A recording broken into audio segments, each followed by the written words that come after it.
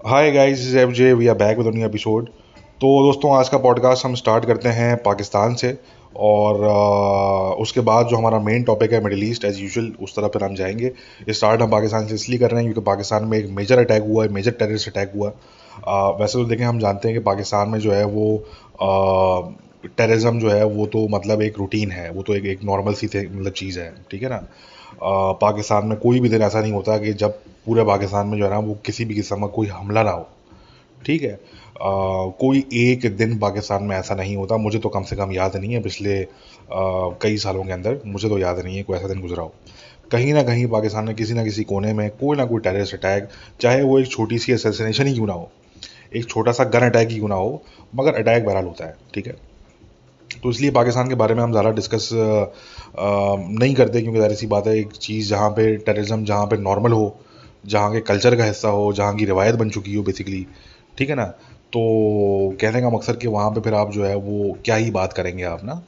तो इसलिए जो है वो, और प्लस एक ऐसा मुल्क जहाँ पे, जिस मुल्क के लोगों को अपने मुल्क की जानों की, अपने लोगों की यानी कि अब अपने मुल्क के लोगों की जानों की जो है वो कोई ख़ास फिक्र नहीं है, ठीक है। इनका जो दिल पसीजता है वो पसीजता है जी गज़ा के लोगों के लिए, ठीक है जी।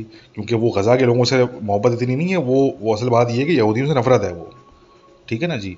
तो यहूदियों से नफरत में जो है वो उनका दिल जो है वो पिघलना शुरू हो जाता है, ठीक है। या जो है वो हम देखते हैं कि जी कश्मीर की जब बात आती है तो हिंदुओं से नफरत में जो है वो उनका दिल जो है वो पसीज जाता है। ये कहते हैं जी बड़ा जुल्म हो रहा है, ये हो रहा है। इनके अपने लोग जो मारे जा रहे हैं डेली बेसिस पे, ठीक है जी, इनके अपने मुल्क में, जिसमें पाकिस्तान के सोल्जर हैं, पाकिस्तान के पुलिस वाले हैं और पाकिस्तान के सिविलियन हैं, उस पर जो है वो कोई पाकिस्तान में कोई रैली नहीं निकलती, उस पर कोई प्रोटेस्ट नहीं निकलता, उस पर किसी किस्म की जो है वो कोई बात नहीं करता कि जी ये क्या हो रहा है, ये कब तक चलेगा। क्योंकि ये नॉर्मल चीज़ें हैं पाकिस्तानियों के लिए अब, ठीक है। एक मुसलमान दूसरे मुसलमान को मार रहा है, ये मतलब एक नॉर्मल चीज़ है। और ये सब पाकिस्तान में नहीं, ये ओवरऑल मुस्लिम दुनिया के कल्चर में ये एक नॉर्मल सी चीज़ समझी जाती है।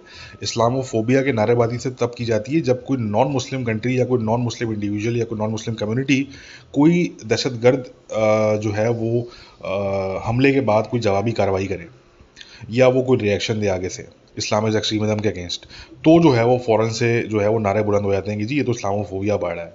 वरना मुसलमान दुनिया में जो है वो आए दिन मुसलमान दूसरे मुसलमानों को काट रहे होते हैं, काट पीट रहे होते हैं, तो वो नॉर्मल सी बात है, उस पर नो बडी इवन ब्लिंक्स, ठीक है जी। तो पाकिस्तान में जो है वो डेली बेसिस पे जो है वो टेररिस्ट अटैक्स होते हैं, ठीक है जी। और मरने वाले भी मुसलमान होते हैं और मारने वाले भी मुसलमान होते हैं। बल्कि मैं मज़े की बताऊँ, आज मुझे किसी ने जो है वो एक ट्वीट में टैग किया, और वो बंदा ट्वीट करता है कि ji don't worry about it and we are ready for martyrdom and we are here to protect our people, ठीक है ना। तो उसकी ट्वीट जो थी वो देख के यकीन करें दोस्तों, मुझे शुरू के 5 मिनट तक समझ ही नहीं आया कि ये बंदा जो है ये पाकिस्तानी सिक्योरिटी फोर्सेस के साथ खड़ा हुआ है, इसकी एलिजेंस उनके साथ है, या ये बंदा जो है ये टीटीपी और अफगान तालिबान और जो जिहादी हैं उनके, ये उनके फेवर में बात कर रहे हैं। यकीन करें, मुझे उस बंदे की प्रोफाइल खोल के चेक करनी पड़ी तो मुझे ये रियलाइज़ हुआ कि भाई ये तो पाकिस्तानी सिक्योरिटी फोर्सेस की हिमायत में बात कर रहे हैं ये, ठीक है। तो बात समझ रहे हैं आप लोग कि ये बताना ही मुश्किल है कि भाई तुम खड़े हुए किसके साथ हो, यही नहीं समझ में आता। तो मतलब वो देखना पड़ता है बंदे की प्रोफाइल खोल के, तो आपको पता लगेगा कि अच्छा यार इसकी जो एलिजेंस है वो इनके साथ है, ठीक है ना। तो खैर, कहने का मकसद दोस्तों कि हमें पाकिस्तान की बात इसलिए करनी पड़ रही है, वरना हम नहीं करते, क्योंकि अगेन वो वाली बात है कि पाकिस्तानियों की नज़र में पाकिस्तानियों की जान जाना या पाकिस्तान में दहशतगर्द हमले होना ये एक नॉर्मल सी बात है। ये गज़ा के लिए रैलीज़ निकालेंगे, ये कश्मीर के लिए रैलीज़ निकालेंगे, कश्मीर के लिए निकालेंगे तो जी हिंदुओं की नफरत में निकालेंगे, और गज़ा के लिए निकालेंगे तो ये यहूदियों की नफरत में निकालेंगे। इनको कश्मीरियों का भी 2 रुपये का फ़र्क नहीं पड़ता इनको, कि कश्मीरी जो है उनका क्या होता है क्या नहीं होता, और ना इन लोगों को क्वाइट फ्रेंकली फ़र्क पड़ता है गज़ा के लोगों का। ये असल में जो रैलीज़ निकलती हैं और जो ये नारेबाजी की जाती है और जो प्रोटेस्ट किए जाते हैं, ये असल में होते हैं यहूदियों की नफरत में और हिंदुओं की नफरत में। ये समझना बड़ा ज़रूरी है, ठीक है ना। क्योंकि आपको अगर मुसलमानों का इतना दर्द हो, सबसे पहले जो है वो आप अपने टेरिटरी के अंदर जो मुसलमान हैं उनका आप ख्याल करोगे, उनके लिए आप बात करोगे। अगर आपको इतना दर्द हो तो आप जो है वो पहले उन लोगों के लिए रैलीज निकालोगे, उन लोगों के लिए प्रोटेस्ट निकालोगे जो कि आपके अपने नेशनल हैं, आपके अपनी धरती पे, आपकी अपनी सरजमीन पर रहते हैं, जो कि पाकिस्तान के शहरी हैं, ठीक है ना जी। तो इसलिए मेरा दिल तो बहुत पहले ही कड़वा हो चुका है इन लोगों को लेके, ठीक है। मैं तो इसलिए इन लोगों के लिए कोई बात नहीं करता। हम सिर्फ जो है वो जो इन्फॉर्मेशन बेस्ड रिपोर्टिंग है वही अब हम करते हैं। और इस पॉडकास्ट में, इस एपिसोड में हमें से बात इसलिए करनी पड़ी है क्योंकि ये एक मेजर अटैक है। अगर ये मेजर अटैक नहीं होता तो मैं इस पर बात नहीं करता ऑनेस्टली। ठीक है जी। तो खैर कहने का मकसद ये है कि ये मेजर अटैक जो है ये हुआ मियाँ वाली में, पंजाब प्रोविंस में। ठीक है जी। और हम जानते हैं कि पाकिस्तान के पूरे जो बाकी पाकिस्तान है, चाहे वो जो है वो सिंध हो, चाहे वो खैर पख्तूनख्वा हो, चाहे वो बलूचिस्तान हो, बाकी के पाकिस्तान में अगर टेररिस्ट अटैक्स होते हैं तो पाकिस्तानी आर चिल, मतलब they are pretty chill about it. ठीक है, वो बोलते हैं ठीक है यार, कोई टेंशन की बात नहीं है। ठीक है। वो जब अटैक होते हैं पंजाब के अंदर तो एकदम से ये हैरान परेशान हो जाते हैं ये। ठीक है ना। असल दर्द इनको होता है पंजाब का कि यार पंजाब में कुछ नहीं होना चाहिए, पंजाब में पीस होना चाहिए। ठीक है। तो ये हुआ है दोस्तों पंजाब के अंदर, और पंजाब में जो है वो टीटीपी ने पिछले महीने 5 कार्रवाइयाँ जो है वो क्लेम की हैं। और इस पूरे साल में जो है वो तकरीबन अब 10 से ज़्यादा कार्रवाइयाँ हो चुकी हैं टीटीपी और टीजेपी की, अगर आप मिला के बात करें। ठीक है। 10 से ज़्यादा कार्रवाइयाँ हैं पंजाब में, सिर्फ पंजाब में। तो ये जो हमला है ये हुआ पाकिस्तान एयरफोर्स की बेस पे, एम एम आलम पे। ठीक है जी। ये जो बेस है इसका नाम जो है वो एम एम आलम है। ठीक है। और इस पे ये हमला हुआ, और इसमें जो है वो ज़रा पाकिस्तान की जो आईएसपीआर है उन्होंने अपना एक क्लेम कर दिया, जो उनका एक क्लेम होता है टिपिकल सा, कि वी थ्वाटेड our attacks our brave soldiers, और हम जो है वो ऐसे तो हम वैसे, वो एक उनका बड़ा टिपिकल किस्म का वो उनका जो है वो एक उनका कम्युनिके होता है। वो जब आता है तो वो आपको देख के जो है वो समझ में आ जाता है कि यार ये आईएसपीआर का ही है। ठीक है ना। मतलब उसमें आपको हेडिंग पढ़ने की जरूरत नहीं होती, वो आप सिर्फ अगर उसका टेक्स्ट पढ़ोगे तो आप समझ जाओगे कि यार ये आईएसपीआर का है, ये और किसी का हो नहीं सकता ये। ठीक है। तो उसकी एक बड़ी टिपिकल टाइप की उसकी जो है वो लैंग्वेज होती है, उसकी एक टोन होती है। ठीक है ना। तो खैर कहने का मकसद ये है कि अब उसमें अब कंफर्म नहीं है कि कितने लोग मरे कितने नहीं मरे, ज़ाहिर सी बात है कैजुअलिटीज़ तो ही होंगी। और बहरहाल जो टेररिस्ट हैं वो जो हैं वो तकरीबन 7 के करीब थे, अराउंड 7 टेररिस्ट। और ये जो 7 का फिगर है ये तहरीक जिहाद पाकिस्तान जिन्होंने ये अटैक क्लेम किया, ये उनका फिगर है कि जी 7 दहशतगर्द जो थे वो इसमें शामिल थे। ठीक है। अब कुछ पाकिस्तानी अकाउंट्स हैं वो ये क्लेम कर रहे हैं कि जी ये 7 नहीं थे, ये 9 थे। ठीक है। अब इसमें कहना मुश्किल है कि इसमें जो है वो कौन सच बोल रहा है। ठीक है। अच्छा, इसके अलावा जो है वो जो तरीके जिहाद पाकिस्तान है उसका ये भी क्लेम है कि जी हमने इतने इतने नंबर जो है वो हमने प्लेन्स के हमने डिस्ट्रॉय कर दिए। ठीक है। अब ये कहना भी मुश्किल है, जो आई एस पी आर है वो ये कह रहा है कि जी 3 प्लेन जो हैं वो माइनर डैमेज हुआ है उनको। ठीक है जी। और एक फ्यूल का जो डिपो है वो जो है वो वहाँ पे डिस्ट्रॉय हुआ है। अब वो कितना सच कह रहे हैं या वो क्या छुपा रहे हैं, और ये जो तरीके जिहाद पाकिस्तान वाले हैं ये कितना एग्जैजरेट कर रहे हैं, क्योंकि जो टेररिस्ट ग्रुप होते हैं वो हमेशा एग्जैजरेट करते हैं। ठीक है। और जो स्टेट होता है, चाहे वो कोई भी स्टेट हो, वो हमेशा कवर अप करने की कोशिश करता है, वो थोड़ा सा जो है वो मिनिमाइज करने की कोशिश करता है डैमेज को, वो डाउन प्ले करने की कोशिश करता है। This is true for all states. In case of Pakistan, in case of countries like Pakistan, जहाँ पे इतने कोई डेमोक्रेटिक नॉर्म्स स्ट्रॉन्ग नहीं है, जहाँ पे मीडिया को इतना जो है वो अपने इन्वेस्टिगेटिव जर्नलिज्म के लिए जाना नहीं जाता, तो वहाँ पे ये ज़्यादा होता है to downplay, to cover up. ठीक है ना, ये वहाँ पे ज़्यादा होता है। मगर ये है कि एटलीस्ट हर स्टेट किसी ना किसी लेवल पे कहीं ना कहीं जो है वो थोड़ा सा डाउन प्ले करता है। ज़ाहिर सी बात है, अपने लोगों का मोराइल जो है वो क्रैश ताकि ना हो। ठीक है। वो बिल्कुल मोराइल जो है वो कोलैप्स ना करे, तो इसलिए जो है वो थोड़ा सा मोराइल को जो है वो हाई रखने के लिए थोड़ी सी चीज़ें जो है वो कवर अप की जाती हैं। अब हम ये नहीं कह सकते इसमें कि पाकिस्तानी स्टेट कितना जो है वो डाउन प्ले कर रहा है यहाँ पे, या जो है वो जो टीजेपी है वो कितना एग्जैजरेट कर रही है। But I am pretty sure कि टीजीपी जो टीजेपी है वो भी काफ़ी हद तक एग्जैजरेट कर रही होगी, और जो पाकिस्तानी रियासत है वो भी इसमें जो है वो काफ़ी हद तक जो है वो डाउन प्ले कर रहा होगा। तो जो सच है वो शायद बीच में कहीं एग्जिस्ट करता है, बट ये बताना बड़ा मुश्किल है ऑनेस्टली। ठीक है। मैंने कहा ना कि जिस मुल्क में इन्वेस्टिगेटिव जर्नलिज्म जो है वो एग्जिस्ट ही ना करता हो, तो वहाँ पे ये चीज़ें जो है ना वो फिर आपको वाली बात है कि 2 स्टेटमेंट्स आप रख दोगे सामने, एक स्टेटमेंट होगी आईएसपीआर की, एक स्टेटमेंट होगी टीजेपी की। ठीक है। अब ना हम उसको मान सकते हैं 100%, और ना हम उसको मान सकते हैं 100%, क्योंकि हमें पता है कि यार ट्रुथ जो है, जो सच है, वो शायद बीच में कहीं है वो। ठीक है। तो अब ये बताना बड़ा मुश्किल है कि सच क्या है, बट बहरहाल ये अटैक हुआ, ये एक मेजर अटैक था। ठीक है। और इसकी जिम्मेदारी टीजेपी ने कबूल की। टीजेपी जो है, जो लोग नहीं जानते उनको दोबारा बता देते हैं कि टीजेपी मेरे हिसाब से टीटीपी की बी टीम है। टीजेपी तहरीक जिहाद पाकिस्तान, तहरीक तालिबान पाकिस्तान की बी टीम है। अब इसको कोई माने कोई इसको ना माने, ठीक है, बट यही हमारा जो है वो कहना है इस पर। ठीक है। और ये जो टीजेपी है इनको बनाने का मेन मकसद ये था कि जो तहरीक तालिबान पाकिस्तान के जो बड़े अटैक्स हैं, जो डेडली अटैक्स हैं, जिसमें ज़्यादातर सुसाइड बॉम्बर्स का इस्तेमाल होता है, उन अटैक्स की जिम्मेदारी जो है वो टीजेपी कबूल करेगी। जबकि जो छोटे अटैक्स हैं, इसमें टारगेटेड असैसिनेशन हैं, छोटे मोटे ग्रेनेड अटैक्स हो गए, ठीक है ना, इस तरह की चीज़ें हो गई, स्नैपर अटैक्स हो गए, इस तरह की जो अटैक्स हैं वो टीटीपी क्लेम करती है अपने उससे, अपने यानी कि उमर मीडिया से, ठीक है। तो यूजली जो थीम चलता है इनका वो इस तरीके से चलता है, और इसकी वजह सिंपल ये है कि ताकि टीटीपी कोई बड़ा अटैक क्लेम नहीं करे, कोई डेडली अटैक क्लेम नहीं करे, ताकि जो प्रेशर है वो अफगान तालिबान पे ना जाए, ठीक है। अफगान तालिबान जो हैं वो टीटीपी के अलावा बाकी सारे ग्रुप्स जो हैं, चाहे वो टीजेपी हो गया, चाहे वो और ग्रुप्स हो गए, उनको वो एक्नॉलेज नहीं करते। सिर्फ उन्होंने अगर एक्नॉलेज किया है अपनी ऑफिशियल स्टेटमेंट में पास में, तो वो टीटीपी को किया है। और इसलिए जो है वो अफगान तालिबान के लिए भी ज़रूरी है टू मेक श्योर कि टीटीपी को ऐसे बड़े हमले क्लेम ना करे जो ग्लोबल हेडलाइंस बने। अब देखें, ये चार सद्दा में, या जी ये बनू में किसी एक पुलिस वाले को मार दिया है गोली से, या जी किसी दो पुलिस वालों को मार दिया है, किसी पुलिस स्टेशन पर आपने ग्रेनेड फेंक दी है, that is not going to make global headlines, क्योंकि ये पाकिस्तान में नॉर्मल सी बात है ये, ठीक है। जिस दिन पाकिस्तान में इस तरह की कोई कार्रवाई नहीं हो, तो उस दिन हम समझेंगे कि यार ये कोई बड़ा मुआवजा हो गया है, ठीक है, शायद अब क़यामत वाकई में करीब है।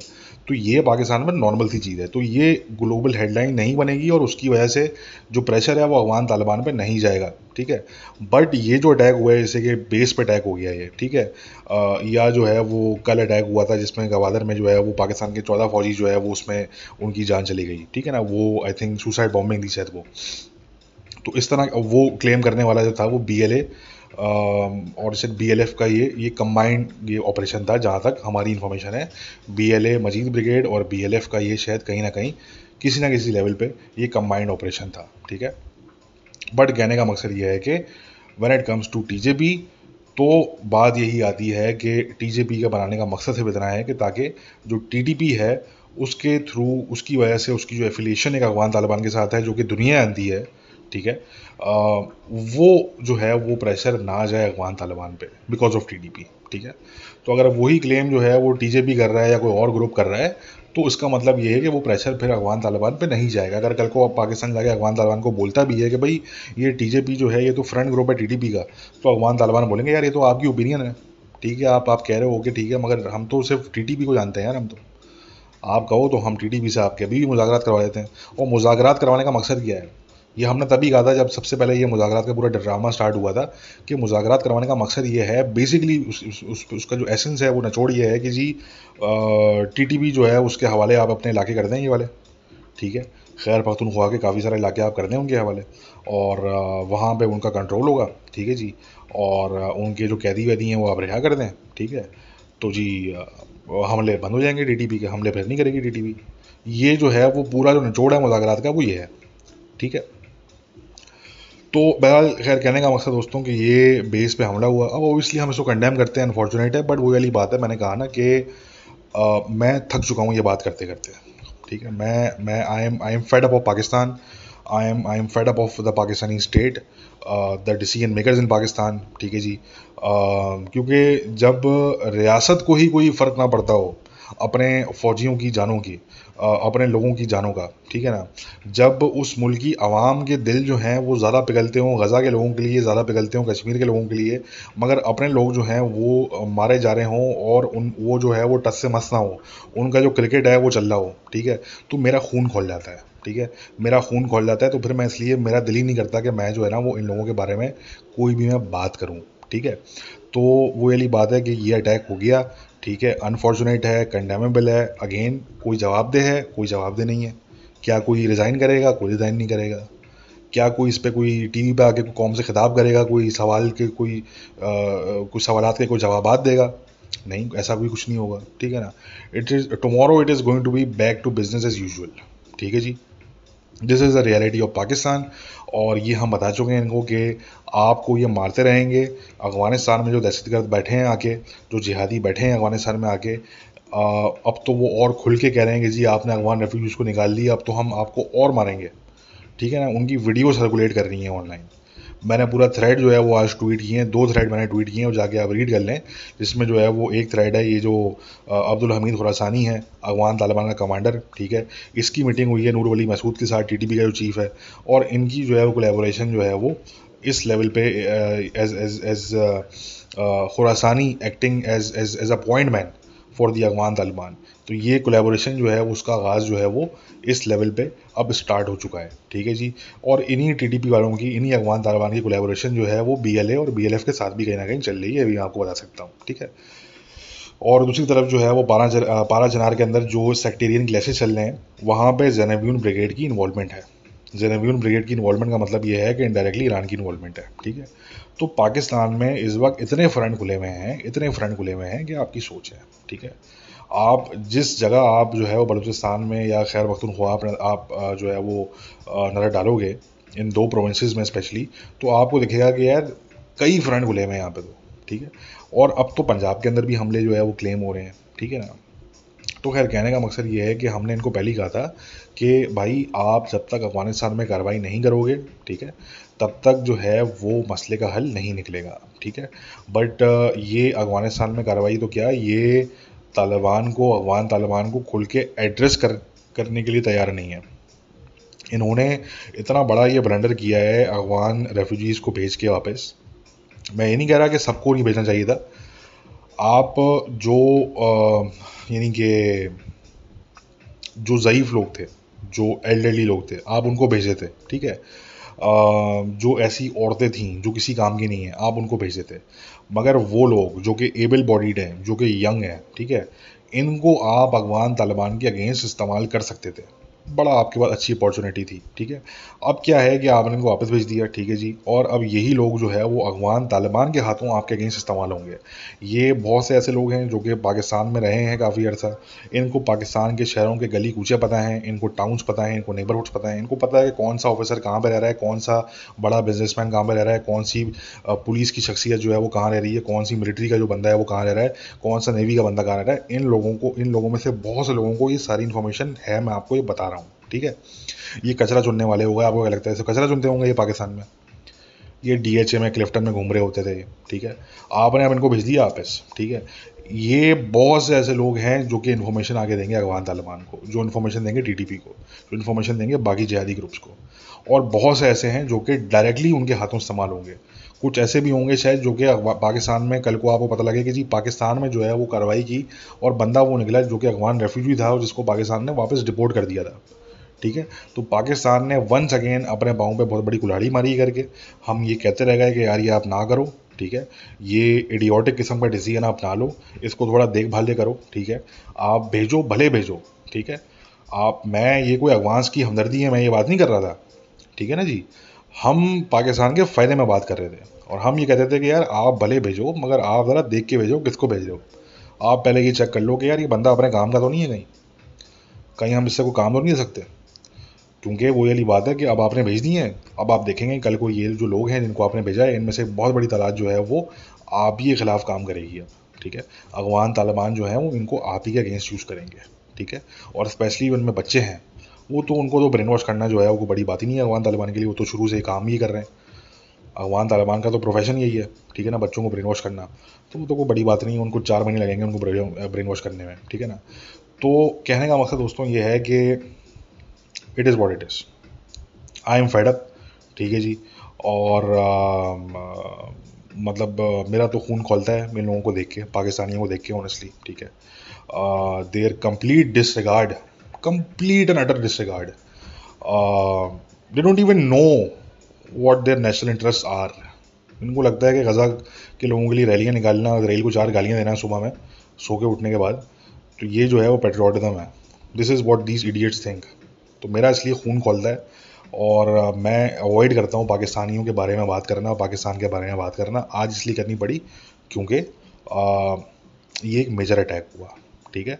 वरना आई एम श्योर कल भी अटैक्स होंगे, परसों भी अटैक्स होंगे। टेररिज्म अटैक्स जिस दिन ना हो, मैंने कहा ना, तो उस दिन वो एक अचंभे की बात होगी कि यार आज पाकिस्तान में कोई अटैक नहीं हुआ। पाकिस्तानी सहाफ़ी मुझे अक्सर कहते हैं, दिखते हैं कि यार द न्यू टेररिज्म वेव। अबे भाई कौन सी न्यू टेररिज्म वेव?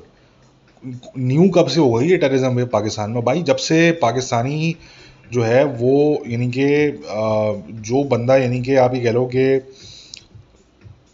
पिछले 20 साल में जो है ना, कम से कम पाकिस्तानियों ने सिर्फ टेररिज्म ही देखा है, ठीक है। पिछले 20 साल की अगर हम बात करें ना, मतलब अगर कोई शख्स जो है वो पिछले 20 साल के अंदर पैदा हुआ है, तो उसने पैदा होने से लेके अभी तक जो है वो सिर्फ टेररिज्म ही देखा है पाकिस्तान में, ठीक है। तो ये मुझे समझ नहीं आता, ये पाकिस्तान के सहाफ़ी जो है वो हर 4 दिन बाद को बड़ा हमला होता है तो ये बोलते हैं कि the new terrorism wave, the surge in terrorism. अबे कौन सा सर्ज, कौन सी न्यू वेव भाई? ओ भाई ये सब पुरानी वेव ही चल रही है ये, ठीक है। ये सब पुरानी वेव चल रही है और ये चलेगी आगे। मैंने कहा ना कि इतने जिहादी हैं, इतने एक्सट्रीमिस्ट हैं भाई, हर गली कूचे में एक्सट्रीमिस्ट बैठे हुए हैं। हर घर वो क्या नारा लगाते हैं वो पाकिस्तानी, हर घर कितने भुट्टो मारोगे हर घर से भुट्टो निकलेगा, यही नारा है मेरे ख्याल से, ठीक है ना। कि हर घर से भुट्टो निकलेगा, तुम कितने भुट्टो मारोगे। तो ये गलत नारा है एक्चुअली, पाकिस्तान के लिए नहीं है ये नारा। ये पाकिस्तान के कॉन्टेक्स्ट में फिट नहीं होता है एक्चुअली, ठीक है ना, क्योंकि भुट्टो तो मर गया, अब तो कोई भुट्टो नहीं निकल रहा पाकिस्तान से, ठीक है ना। हाँ ये है कि ये नारा होना चाहिए कि हर घर से जिहादी निकलेगा, तुम कितने जिहादी मारोगे, ठीक है ना। ये नारा बिल्कुल फिट बैठता है, क्योंकि जो जिहादी प्रोडक्शन है पाकिस्तान में वो बिल्कुल अपनी न्यू हाइट्स को वो छूती है। हर साल एक नई जो है ना वो बुलंदियों को वो टच करती है जाके। तो नारा असल में जो फिट बैठता है वो बैठता है कि तुम कितने जिहादी मारोगे, हर घर से जिहादी निकलेगा, ठीक है ना। इस पर सुबहान अल्लाह बोल दें एक दफ़ा आप लोग, ठीक है। और फिर आगे बढ़ते हैं। मैं भी पोएट बन गया पाकिस्तान के जो है ना वो गम में, ठीक है, कि ये एक ऐसी कौम है जिसको जो है वो लगता है कि अगर ये गज़ा के लिए रैलियाँ निकालेगी तो जो है ना इनका जो है वो मुल्क की कोई बेदरी हो जाएगी, ठीक है। और अगर ये कोका कोला का या मैकडोनल्ड्स का जो है वो बॉयकॉट करेंगे तो इनको लगता है कि यार शायद हम जो है ना वो हम कल को तरक्की कर सकें। ये इस मुल्क के लोगों का जो आईक्यू लेवल है वो ब्लडी ये है वो, ठीक है। और ये मैं आम गरीब पाकिस्तानी की तो बात ही नहीं कर रहा, ये तो मैं इनके जो पार्टी गोअर्स हैं, ये उनकी मॉडल्स हैं, एक्ट्रेसेस हैं, मैं तो उनकी बात कर रहा हूँ जो अच्छी पढ़ी लिखी हैं, नहीं या पढ़ी लिखी क्या कह लें आप, मतलब ये कह लें कि इनके पास डिग्रीज हैं कम से कम। इनका ये हाल है कि इनको ये लग रहा है कि ये जितनी एनर्जी ये मैकडोनल्ड्स का बाइकआउट करने में लगा रही हैं, तो भाई वो मैं देख रहा था, वो पाकिस्तान की 4-5 खुसरियाँ हैं, ठीक है ना। जो पाकिस्तान की ये 3-4 खुसरियाँ हैं, ये ट्विटर पे मिल जाएंगी आपको, ठीक है। ये खुसरियाँ हैं, ये ट्रांस हैं, ठीक है। और इन्होंने जो है वो लंबी लंबी शेरो शायरी की हुई है इन्होंने, किसके लिए? हमास के लिए, गज़ा के लिए। इन खुसरियों को ज़रा गधा भेज दो, ठीक है। ये इनका इनका जो है ना वो नामो निशान नहीं मिलेगा इनका, अगले दिन पता नहीं लगेगा ये गई कहाँ सारी खुसरियाँ पाकिस्तान की। मगर वो बस चल रहा है जी, मंजन चल रहा है तो चल रहा है, ठीक है ना। वही सब सारे एक दूसरे को चूरन चूरन जो है वो चटा रहे हैं, खुद भी चाट रहे हैं, दूसरे को भी चटा रहे हैं, ठीक है। मुल्क जो है वो किसी और डायरेक्शन में जा रहा है। ये चल रही है ज़्यादा के लिए, रैलियाँ निकालने के लिए, ठीक है ना। तो ठीक है, बैठो एंजॉय करो, तुम लोगों का जो फ्यूचर है, ठीक है ना, वो पर एंजॉय करो, वेट फॉर इट। क्योंकि इन लोगों का जो फ्यूचर है वो तो इंतहाई तारीख है, इंतहाई तारीख फ्यूचर है, ठीक है। क्या हुआ जो इकोनॉमी में जो कर रहे थे ये छोटी छोटी चालाकियाँ जो कर रहे थे कि हमने इकोनॉमी को बहाल कर दिया और हमने ये कर दिया और हमने वो कर दिया, क्या हुआ उसका? आ गई वापस जगह पे इकोनॉमी, सब हो गया, फ़ायदा हो गया, देख लिया क्या था क्या नहीं था, ठीक है ना। तो ये आर्टिफिशियल मेजर्स हैं, ये करना कराना कुछ नहीं है, छोटे मोटे चालाकियाँ करनी है इधर उधर, एक जुगाड़ यहाँ पे कर दी, एक जुगाड़ वहाँ पे कर दी, और लोगों को बोल दिया जी हमने तो जी बड़ा को तीर मार दिया, ठीक है। That's about it.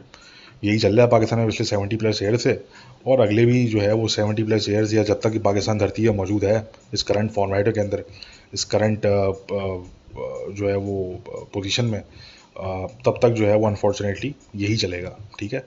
तो बहुत रैंट हो गई पाकिस्तान को लेके, let's now move towards Middle East. अब देखो मिडिल ईस्ट में दोस्तों बात ये आती है कि पहले तो हम आपको बताएं कि इसराइल की बात कर लेते हैं पहले। देखें इसराइल की जो डोमेस्टिक पॉलिटिक्स है ना, उसकी बात मैं थोड़ी सी करूंगा यहाँ पे। देखिए अब ये बात तो तयशुदा है कि जो बीबी नेतन्याहू है, जो कि प्राइम मिनिस्टर है इसराइल का, ही हैज़ टू गो, ठीक है। ये बात जो है ये अब तयशुदा बात है, ही हैज़ टू गो। और मेरे ख्याल से अब वो खुद भी मेंटली प्रिपेयर्ड हो चुके हैं। And when I say he has to go, I don't really mean कि वो स्टेप डाउन करके इलेक्शन में चले जाएंगे, फिर इलेक्शन जीत के आ जाएंगे, नहीं। मतलब व्हाट आई मीन इज कि his political career is done, it's gone, it's over, ठीक है, इट्स ओवर। अब मुझे ये नहीं पता कि ये वॉर के बीच में ये रिजाइन करता है, इनको कोई रिप्लेस करता है आगे, या वॉर ख़त्म होने पे करेगा, ठीक है। I don't really know about that right now, but इन दोनों में से कोई चीज़ हो सकती है। वॉर ख़त्म होने के बाद तो कंफर्म जाना ही जाना है ना इन्होंने। मतलब ऐसा भी हो सकता है कि वॉर के बीच में, या वॉर जब 80% कंप्लीट हो सकता है कि तब भी हम कोई चेंज देख लें इसराइल में, इन द सेंस कि बीबी नेतन्याहू जो है वो स्टेप डाउन कर जाए और वो चले जाए, उसका पॉलिटिकल करियर जो है वो ख़त्म है, इट्स गॉन, ठीक है। तो he has to go, and that is in the best interest of Israel, honestly, the state of Israel, ठीक है। तो एक तो ये वाली बात है। अच्छा, उसकी जगह कौन आएगा?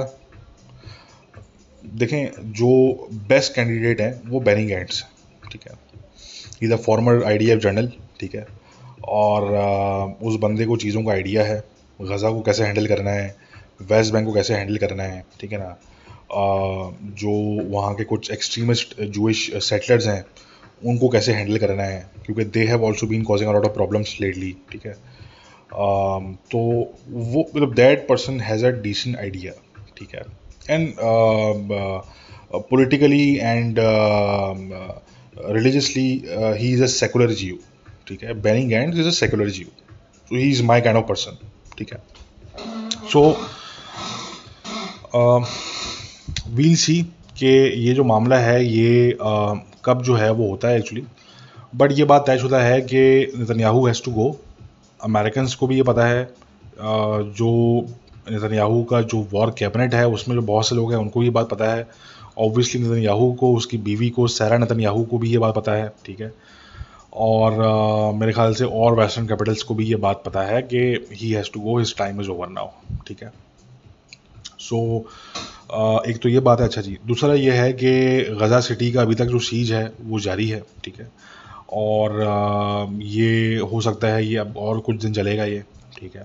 अभी फ़िलहाल जो आईडीएफ की प्रायोरिटी है वो ये है कि जो आसपास के कुछ एरियाज़ हैं मज़ीद उनको भी क्लियर जो है वो कर लिया जाए कम्प्लीटली, ठीक है। Because they also have to make sure कि गज़ा सिटी का जब ये जो है वो अंदर ऑपरेशन स्टार्ट करें तो जो टनल्स हैं उनके थ्रू कोई भाग के जा ना सके, ठीक है। तो जो बाकी के जो आसपास टनल्स हैं उनको ये पहले क्लोज करने की कोशिश करेंगे, ठीक है, ताकि जब ये अंदर ऑपरेशन करें गज़ा सिटी के तो कोई जो है वो nobody should be able to escape through tunnels, ठीक है। इसके अलावा जो इसराइल के जो डिफेंस मिनिस्टर हैं याव गैलेंट, उन्होंने जो है वो गज़ा के लोगों को बोला है कि जी आप याया सिनवार जो कि हमास का चीफ है गज़ा के अंदर, पॉलिटिकल चीफ है वो गज़ा में हमास का, तो उन्होंने बोला है गैलेंट ने कि जी याया सिनवार को आप ढूंढो, यानी कि गज़ा के लोग उसको ढूंढें, ट्रैक करें और उसको मार दें या इसराइल के हवाले कर दें। ज़रा हवाले करना मुश्किल है, मार दें ज़्यादा आसान है। तो उससे ये होगा कि जो जंग है वो शॉर्टन हो जाएगी, ठीक है। क्योंकि अगर ऐसा नहीं होता तो ज़रा सी बात है, फिर जंग तब तक चलेगी जब तक ये तमाम जो लीडरशिप है ये इसराइल के हाथ नहीं लग जाती, ठीक है। तो अब वही वाली बात है, मैं पहले भी कह चुका हूँ, गज़ा के लोगों के लिए यही टाइम है to prove to the world, not just Israel but to the rest of the world as well, कि they want peace, they are sick of Hamas. Because if they don't do that right now ना, they are going to suffer, unfortunately that is the reality, that is exactly what's going to happen, ठीक है। so we'll see कि ये होता है या नहीं होता, गज़ा के लोग जो है वो क्या करते हैं। अभी तक कोई ऐसी इंडिकेशन नहीं है गज़ा के लोग जो है ना वो कोई इस तरह का स्टेप उठाएं, ठीक है। But who knows, anything can happen in love and war, कहते हैं ना। तो we'll see। अच्छा, दूसरा ये है, मैंने कहा था कि ये जो वेस्ट में जितने भी ये हुल्लड़बाज निकले हुए हैं, ठीक है, बहुत से ना बाय द वे पाकिस्तानीज हैं, ठीक है, पाकिस्तानी इमिग्रेंट्स हैं, इतने भी हुल्लड़बाजी हैं लोग कर रहे हैं वेस्ट में ना, ये many of these people are going to come to regret it, ठीक है। अब इनमें से देखें हज़ारों ऐसे हैं जो कि अपनी जॉब से हाथ धो बैठे हैं, मज़ीद हज़ारों ऐसे हैं जो कि अभी आने वाले दिनों में अपनी जॉब से हाथ धोएंगे, ठीक है। एक तो ये वाली बात है। दूसरा ये है कि बहुत से वेस्टर्न कैपिटल्स में, including France, including Germany, including at least 4 to 5 other European countries, मैं अभी यूके की बात नहीं कर रहा फिलहाल, कम से कम भी 5 से 6 जो यूरोपियन कंट्रीज़ हैं ना, उनमें ये अंडरस्टैंडिंग हो गई है कि यार हमने डोमेस्टिक लेवल पे भी हमने जो है ना वो क्रैकडाउन करना है. We have to introduce new counter terrorism laws, new counter extremism laws, और हमने जो है वो we also have to bring forth new immigration control laws. हमें इमिग्रेशन पे हमने कुछ ना कुछ करना है और मैस डिपोर्टेशन स्टार्ट होनी है. मैं देखें दोस्तों, मैंने काफ़ी पहले कहा था कि the answer is mass deportations. You have to start mass deportations. ठीक है, there is no other way to really go about this. ठीक है, you have to bring forth mass deportations. ठीक है, और अगेन इसमें अगर कोई सोच रहा है कि मुसलमान टारगेट होंगे तो ऐसा नहीं है. ठीक है, इसमें पहली बात तो वो टारगेट होंगे जो कि इलीगल्स हैं. ठीक है, दूसरे उनकी सिटीजनशिप रिवोक हो सकती है जिनको रिसेंटली सिटीजनशिप मिली है पिछले तकरीबन 10 से 20 साल के अंदर, और वो पाए गए हैं टेररिज्म को सपोर्ट जो है वो करते हुए पाए गए हैं या एक्सट्रीमिज्म फैलाते हुए पाए गए हैं. ठीक है, तो यहाँ मुसलमानों की बात नहीं हो रही. Your Muslim faith has nothing to do with this. ठीक है, आप कितने मुसलमान हैं कितने नहीं है, नोबडी रियली केयर्स. ठीक है, the point is to crack down against extremism, Islamic extremism and jihadi terrorism. ठीक है जी, support for terrorism basically. So ये मैस डिपोर्टेशन जो है वो ऑस्ट्रेलिया में मेरी इन्फॉर्मेशन के हिसाब से स्टार्ट हो चुकी हैं. कुछ और वेस्टर्न कंट्रीज़ में स्टार्ट होने वाली हैं. ठीक है जी, फ्रांस में नए लॉज आ रहे हैं, जर्मनी में नए लॉज आ रहे हैं, नॉर्वे के अंदर आ रहे हैं, और कुछ और वेस्टर्न कंट्रीज़ में आ रहे हैं. ठीक है, और ये जितने भी जो हुल्लड़बाज थे जो बाहर निकले हुए थे, मैंने पहले भी कहा था कि इनको अंदाज़ा नहीं है कि इसके कॉन्सिक्वेंसेस क्या होंगे, क्योंकि ये लोग समझ नहीं रहे कि this is not just about Israel. ना बात ये आती है कि आप वेस्टर्न सड़कों पे अगर आप जो है वो जिहादी जो है वो नारे लगाओगे, ठीक है, और अलकायदा के तालिबान के झंडे लेके अगर आप जो है वो नारेबाजी करोगे, तो उसके जो कॉन्सिक्वेंसेज हैं वो इसराइल नहीं आपको डिलीवर करेगा. Those consequences will be delivered by the same western governments under which you are living.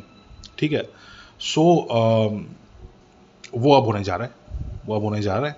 और आप अब देखेंगे कि ये जब सख्तियाँ ये होना शुरू होंगी, ठीक है, तो फिर देखें आप कैसी चीखें निकलती हैं इनकी. ठीक है ना, और ये मैं आपको बता दूं कि इस दफ़ा ये इस्लामोफोबिया का जो ये जो पूरा जो सर्कस है ना, जो शैम जो है, this is whole sham about Islamophobia, this is not going to work. ठीक है, this is not going to work. कम से कम जर्मनी के अंदर जो है, मैं आपको बताऊं ऑनेस्टली, जर्मन जो पॉलिटिशियंस हैं, जर्मन जो पॉलिटिकल पार्टीज़ हैं, चाहे वो लेफ्ट विंग की हों, चाहे वो राइट विंग की हों, चाहे वो सेंटर की हों, उनमें बहुत कंसर्न है और बहुत गुस्सा भी है actually, because they are finding it very hard to believe what they are seeing, play out in the streets. It's very hard for them to for them to believe this कि ये लोग खुल्लम खुल्ला जो है वो जिहादी नारे लगा रहे हैं, अलकायदा के तालिबान के झंडे लेके ये लोग निकले हुए हैं. ठीक है जी, और बकायदा तौर पे जेनोसाइडल जो चैंट्स हैं वो वहाँ पे रेस कर जो है वो कर रहे हैं ये लोग. यहूदियों के ख़िलाफ़ हमले किए जा रहे हैं, यहूदियों के ख़िलाफ़ नफरत का प्रचार किया जा रहा है खुल्लम खुल्ला. ठीक है, there is a lot of concern. और मैं आपको ये बता रहा हूँ, मैं प्रेडिक्ट कर रहा हूँ ये कि सबसे बड़ा डंडा जो है ना वो आप जर्मनी के अंदर देखेंगे चलता हुआ. और भी जगह चलेंगे डंडे.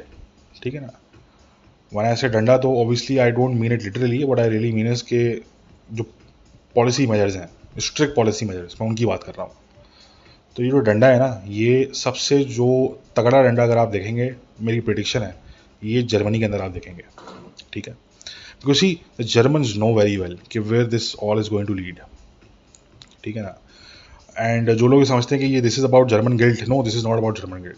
जर्मन्स नो वेरी वेल कि इट कैन नॉट बी कि हम एक ग्रुप ऑफ नाजीज को डिफीट करके एक दूसरे ग्रुप ऑफ नाजीज को हम जो है ना वो यहाँ पे पना दें अपने पास. This can not happen, this can not be acceptable in any form. ठीक है, in any case. So the Germans will probably come up with probably the strict, most strict measures I would say. ठीक है,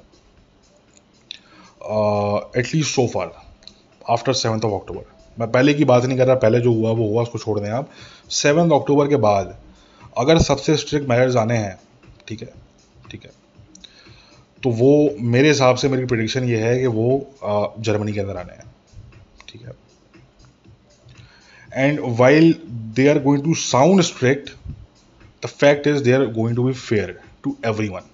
ठीक है, because this is the rule of democracy. Democracy is for everyone. You can not say कि जी आपके democratic rights जो हैं वो सब कुछ हैं, आपके लिए फ्री स्पीच सब कुछ है, मगर वही डेमोक्रेटिक राइट्स और वही फ्री स्पीच आप इस्तेमाल करो अगले के डेमोक्रेटिक राइट्स और अगले की फ्री स्पीच पे जो है वो हमला करने के लिए.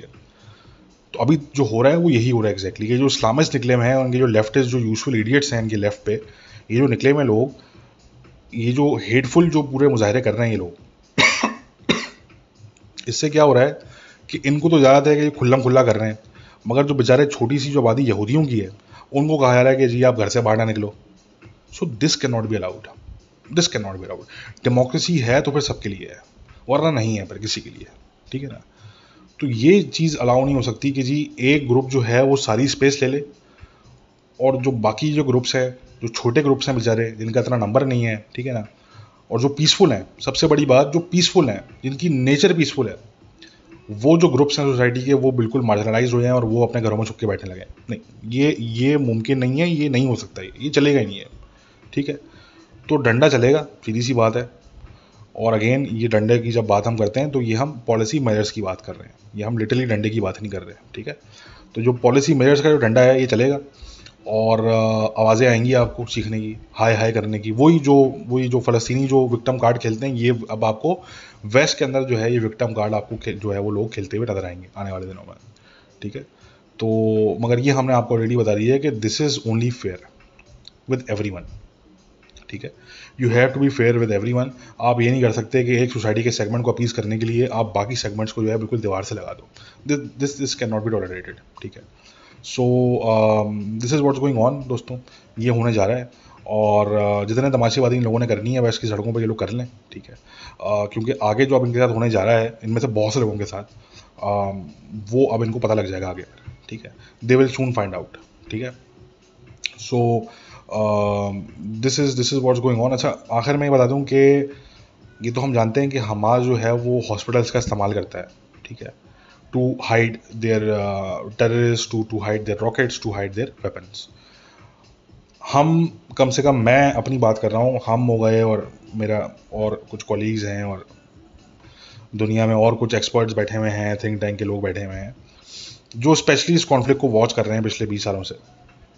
तो हम तो ये भी जानते थे कि हमास जो है वो एम्बुलेंसेस का इस्तेमाल करती है.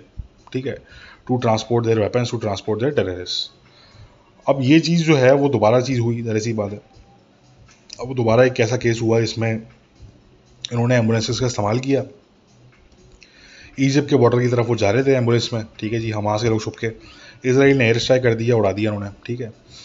अच्छा, इस बात को अमेरिका के जो ऑफिशियल्स हैं वो भी अब कंफर्म कर रहे हैं. वो कह रहे हैं जी हमारे पास जो लिस्ट थी नामों की उन पेशेंट्स की जो कि हमने अलाउ किए थे फ्रॉम गजा टू इजिप्ट, तो हमने जब चेक किया तो पता ये लगा कि उनमें से बहुत बड़ा नंबर ऐसा है जो कि हमास के लोगों का है.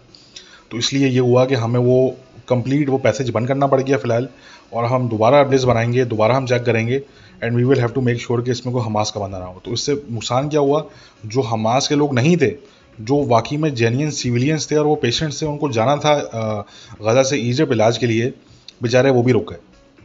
वो भी बेचारे रुक गए इस चक्कर में. ठीक है. तो ये करते हैं हमास वाले. तो अब जो वीडियो मैंने आज शेयर की है कुछ देर पहले, जिसमें वो आईडीएफ के जो कुत्ते हैं, जो उनके केनाइंस हैं, वो दौड़ता हुआ जा रहा है, वो उनका कुत्ता. ठीक है. जर्मन शेफर्ड है वो दौड़ता हुआ जा रहा है वो, और टनल के अंदर है वो. Basically that dog is inside the tunnel. वो दौड़ता हुआ जा रहा है और एकदम से वो जाके पकड़ता है इसके हमास के टेररिस्ट को, और वो चीखा मार रहा है हमास के टेररिस्ट. तो दिस इज, ये लिटरली जिसे कहते हैं ना कुत्ते की मौत, ये रियल टाइम में हम देख रहे हैं कि actually in the most literal sense कुत्ते की मौत जो है वो किसे कहते हैं एक्चुअली. ठीक है.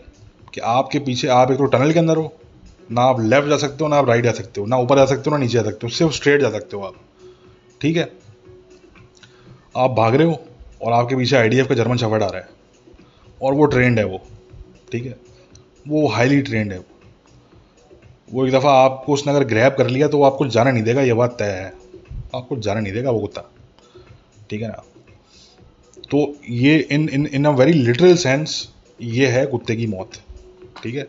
तो ये हमास वाले जो हैं दरिंदे, ये कुत्ते की मौत मरने जा रहे हैं और इनकी वीडियोज़ अब आना शुरू हो गई हैं। एक वीडियो मैंने शेयर की है, आपको आने वाले वक्तों में और भी इस तरह की वीडियोज़ मिलेंगी। इनकी बाय द वे जो टनल्स के अंदर जो टनल्स हैं जो कोलैप्स कर गए थे, आईडीएफ ने कोलैप्स कर दिए थे उनको बंकर बस्टर मार के या किसी और तरीके से, तो उन टनल्स को भी खोदा जा रहा है, तो उनमें से भी डेड बॉडीज़ निकल रही हैं अब इनकी, ठीक है ना। हर टनल में से जो है ना वो हमास टेररिस्ट आर स्प्राउटिंग, वो 5 बॉडीज़ निकल ली हैं, कहीं से 6 निकल ली हैं, कहीं से 4 निकल ली हैं, कहीं से 2 निकल ली हैं। ये बिल्कुल ये स्प्राउट कर रहे हैं टनल्स के अंदर से, ठीक है। तो ये है इनका अंजाम दोस्तों, ठीक है। अभी आप इनके लीडर्स का भी अंजाम देखेंगे आने वाले दिनों में, ठीक है ना। और हाँ, आखिर में अमेरिका के जो अभी ये सेक्रेटरी ऑफ स्टेट है एंथनी ब्लिंकन, ये जो पूरा इन्होंने मिडिल ईस्ट का राउंड लगाया है, अभी करंटली भी आई थिंक मिडिल ईस्ट में ये कहीं घूम रहे हैं ये, इनकी जो भी बात चल रही है, जितने भी अरब ममालिक हैं, मुसलमान ममालिक हैं, वो एग्रीमेंट हो चुका है इस बात पे कि हमास हैज़ टू गो, ठीक है। तो ये जितने भी ये हुल्लड़बाज जो वेस्ट की सड़कों में निकले हुए हैं, शायद इनको ये बात पता नहीं है कि मिडल ईस्ट की जो कंट्रीज़ हैं जो एक्चुअली अरब कंट्रीज़ हैं, जो कि एक्चुअली मुस्लिम कंट्रीज़ हैं, भाई फ़लस्तीन भी तो अरब है ना यार, ठीक है। जो अरब कंट्रीज़ हैं, जो मुस्लिम कंट्रीज़ हैं मिडिल ईस्ट की, उनमें और इसराइल में और अमेरिका में ये ऑलरेडी अंडरस्टैंडिंग हो गई है कि Hamas has to go. Gaza के फ्यूचर में हमास का कोई जो है वो किरदार नहीं हो सकता है, सिंपल सी बात है, ठीक है। तो ये चीज़ हो चुकी है। तो मैंने आपको पहले बताया था लास्ट पॉडकास्ट के अंदर कि जो गज़ा में जंग के बाद जो है वो एक सिनेरियो डेवलप होगा, ठीक है। और उसमें 3-4 केसेस से बात हो रही है कि किस तरीके से हैंडल करना है। शायद मल्टीनेशनल फोर्स का भी कोई काम हो सकता है वहाँ पे, ठीक है। या उसमें जो है वो शायद आईडीएफ उसको हैंडल करे शुरू में और फिर वो पीए के हवाले कर दे, ठीक है। तो कुछ सिनेरियोज हैं जो कि डिस्कस हो रहे हैं। जब ज़ाहिर सी बात है ये चीज़ें फाइनलाइज हो जाएंगी, ठीक है, और जब बिल्कुल जंग जो है वो अपने आखिरी मोड़ पे जो है वो पहुंच जाएगी या ख़त्म हो जाएगी, तो फिर ये चीज़ें अनाउंस होना शुरू होंगी कि जी हमने अब ये डिसाइड किया है, ये चीज़ें होंगी कदम है, ठीक है। तो उससे पहले ये आप एक्सपेक्ट ना करें कि पब्लिक अनाउंसमेंट इसकी वो होगी, ठीक है। ये हम आपको बता रहे हैं कि क्या 3-4 सिनेरियो हो सकते हैं इसमें, ठीक है।